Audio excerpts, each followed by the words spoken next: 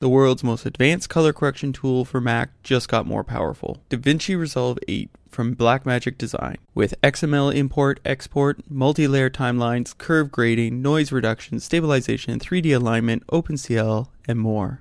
DaVinci Resolve 8 is available from $995. Current users can download the update for free. And try DaVinci Resolve Lite, a reduced featured version that's still packed with power.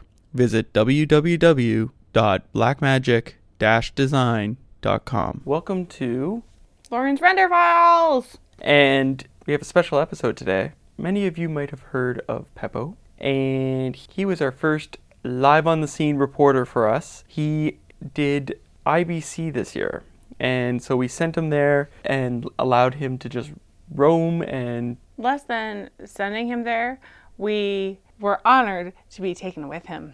Yes. In his pocket. Yes. So we did an interview right afterwards, and I'm sorry it's taking me so long to get it to you guys, but here is Pepo, and you might hear a person in the background, a little kitty cat named Nalini. Oh, is that Pepo's? Yes. Because we don't have one. Yes, no, we don't have one. Now, Pepo comes all the way to us from Amsterdam. He's our man in Amsterdam. He actually just moved out of Amsterdam about actually the week of IBC, so he's our man slightly out of Amsterdam. It's close enough for us. It's closer than we are. Enjoy my interview with Pepo regarding IBC. So if you could, I guess, tell us a bit about the industry and a bit about Amsterdam. I think the industry is pretty much divided in a couple of fields. So you have television broadcast, film, and also commercials. And as an editor, you mostly end up spending your time in one of those fields. And me, myself, I work mostly in broadcast. And I've done some episodic television series.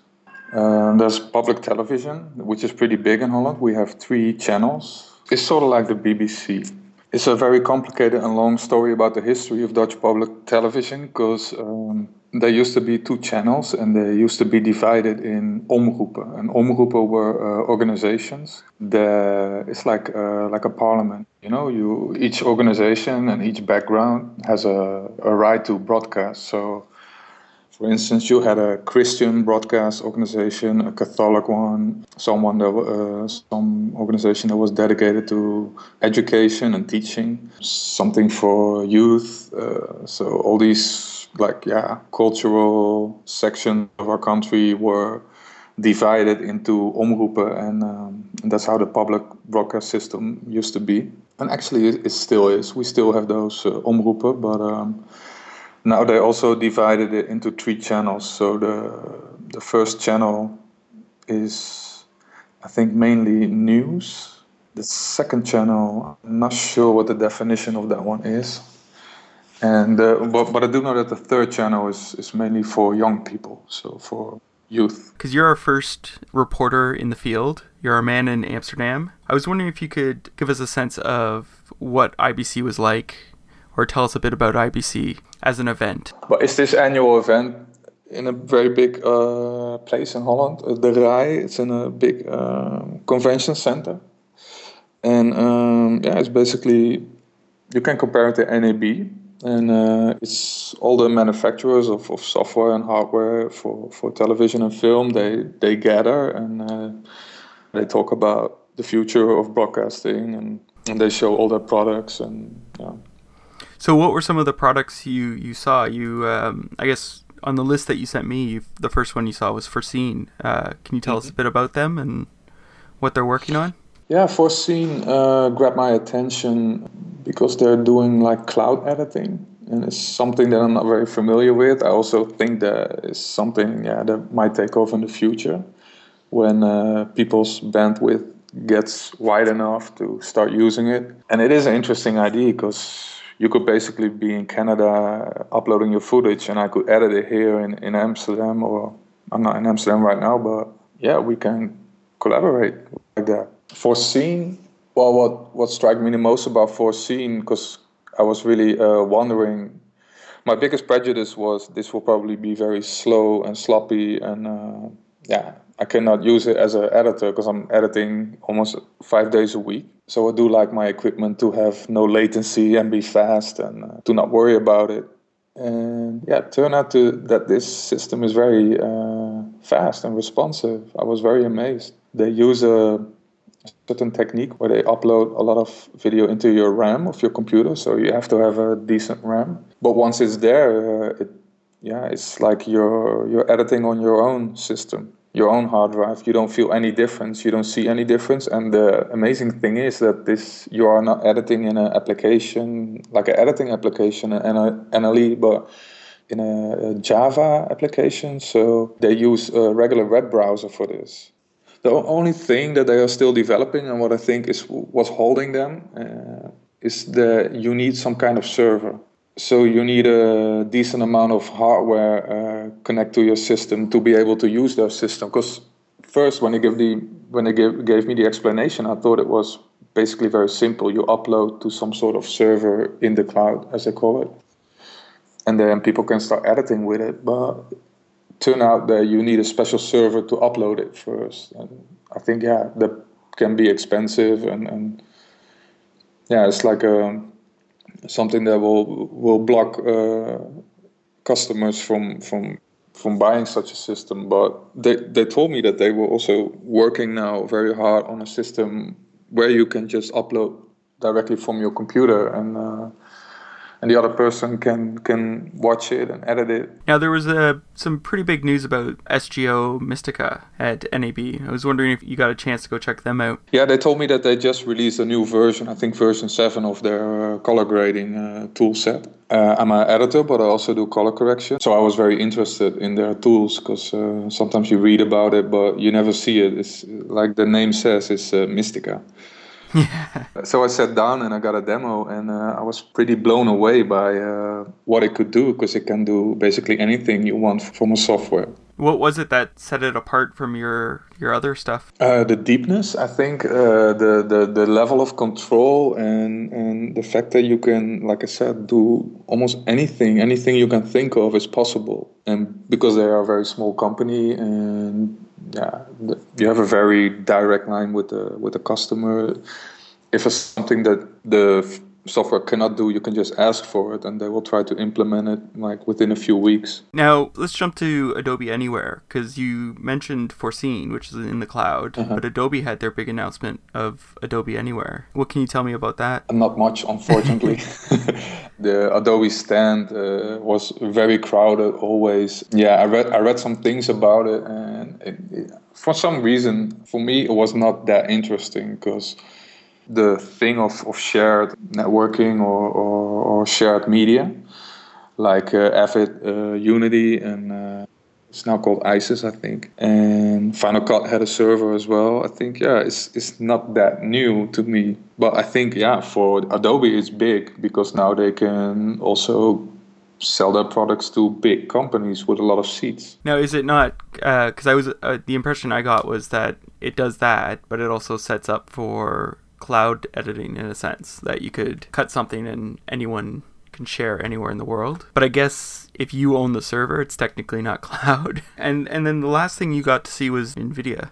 Yeah, that one was kind of funny and interesting, because I spoke to one of the guys. I just started to talk about the new graphic card that they released for the Mac. They released the K5000 card, which has a lot of GPU power. So now all the Mac Pro users can have a updated card that has a very nice specs. So I was just having a look there, and then the guy told me, I want to show you something else, and he took me to some sort of little room. Mm-hmm.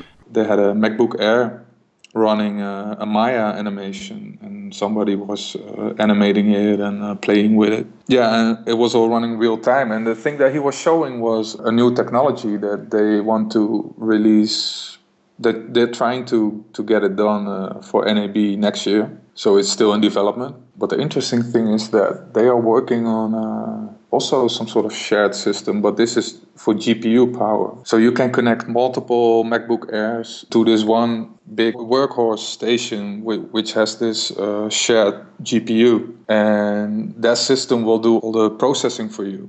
And I think it will also even run the application for you. So your laptop or whatever you have, your computer becomes like almost a remote control of this big workhorse, but many people can use it at the same time. Yeah, and then I start thinking, wow, this can save some companies a lot of money, because you don't need 12 big workstations anymore. You just need one, and probably a bigger one than normally, but probably is still gonna save you a lot of money. Now, I have one last question for you, and I hope you knew this was coming. But what's your favorite guilty pleasure film? Oh. Well, I listen to your shows a lot, so I should have known that it was coming. I don't know if it's really guilty pleasure. I just think that many people will not agree with me that it's a good movie, but I love the movie Brain Dead. It's one of the first Peter Jackson movies. Yeah. And I think I saw that about 20 times. Yeah, I watch it almost every year. I love it. Awesome. It's very funny. Yeah. Well, thank you very much for being our guy on the ground and going to IBC. Yeah, thank you for the invitation. So that was my interview with Pepo. Lauren? Yeah. We have our first editor request. Edith has requested we interview, and I'm not too sure if I'm pronouncing the last name right, Stephen Mirione. Now, you might know Stephen from, I don't know, Babel, or Traffic, or The Hunger Games. Steven knows what he's doing. Yeah, he's pretty good. I can't guarantee that, but we're going to get the gears working, the AOTG cutting room gears. The nice thing is we do have a secret, hopefully, if our stars align, surprise interview in November, which I can't really give away, but shall we say this editor has some pretty big shoes to fill. So I can't say much more. I think once we've recorded it, because he's very busy and he's just locking a major picture, once we've recorded it, then we'll announce who it is. Sounds good. Yeah. So Lauren, we're still working on the open course. Things have slowed down. The studios are much slower than we expected, but that doesn't stop us. I've heard enough no's to realize that you just keep going. Ignore them. Soldier on. Exactly. So we're hoping that in the coming weeks we'll have some positive news from that. I do know we have a lot of interest from big name editors to appear as long as we can get permission to use their footage. Right. And that's where the trick is because the studios are a little hesitant to let us use a scene. They're a little nervous that we're going to give away the film. Right. So we're still working on that. We do have a new email system. Yeah, we've built an email system. Now, here's the thing. You guys are listening to the podcast. You're the first to hear about it. Oh, my gosh. So... Guys, I'm recording the podcast. I'm the very first to hear about it. Yeah. It's a lot of pressure. We are going to be launching it in a few weeks. But if you go to our webpage and click on the little envelope on the main page, it's kind of hidden there, but you'll see it under the login, you can sign up for the email system. And the email system allows you to now choose what gets sent to you, as well as when it gets sent to you. So you can actually choose, I want just press releases from the companies, I want just blogs, I want just tutorials, whatever, and it gets sent to you directly via email. And you can get it sent in the morning, in the afternoon, or in the evening, whenever works best for you. And so if you asked for the emails to come in the morning, and I asked for them to come in the evening, I'll get all the stuff that's happened during the day that you missed, right? Yeah, but then I would get it the next morning. Right. So, if you have a buddy that's also on the email list, get the one after him and then be like, oh my gosh, you do not know what's going on. This is what's the scoop. Yeah. Here's the scoop. Exactly. All right, Lauren. Yeah. We have to wrap this up. Yeah. I'd like to thank Pepo. I'd like to thank his cat, Nalini. Happy Halloween. Happy Halloween. Oh, for anyone who's interested, Buster's going as a gnome. And he's going to be in my work's costume contest. Thanks to Lauren for producing Not much of anything. producing this episode while making a puzzle. Perfect. Building a puzzle. Thank you for allowing me to do the puzzle while chatting. I'm Gordon Burkell. Thanks for listening.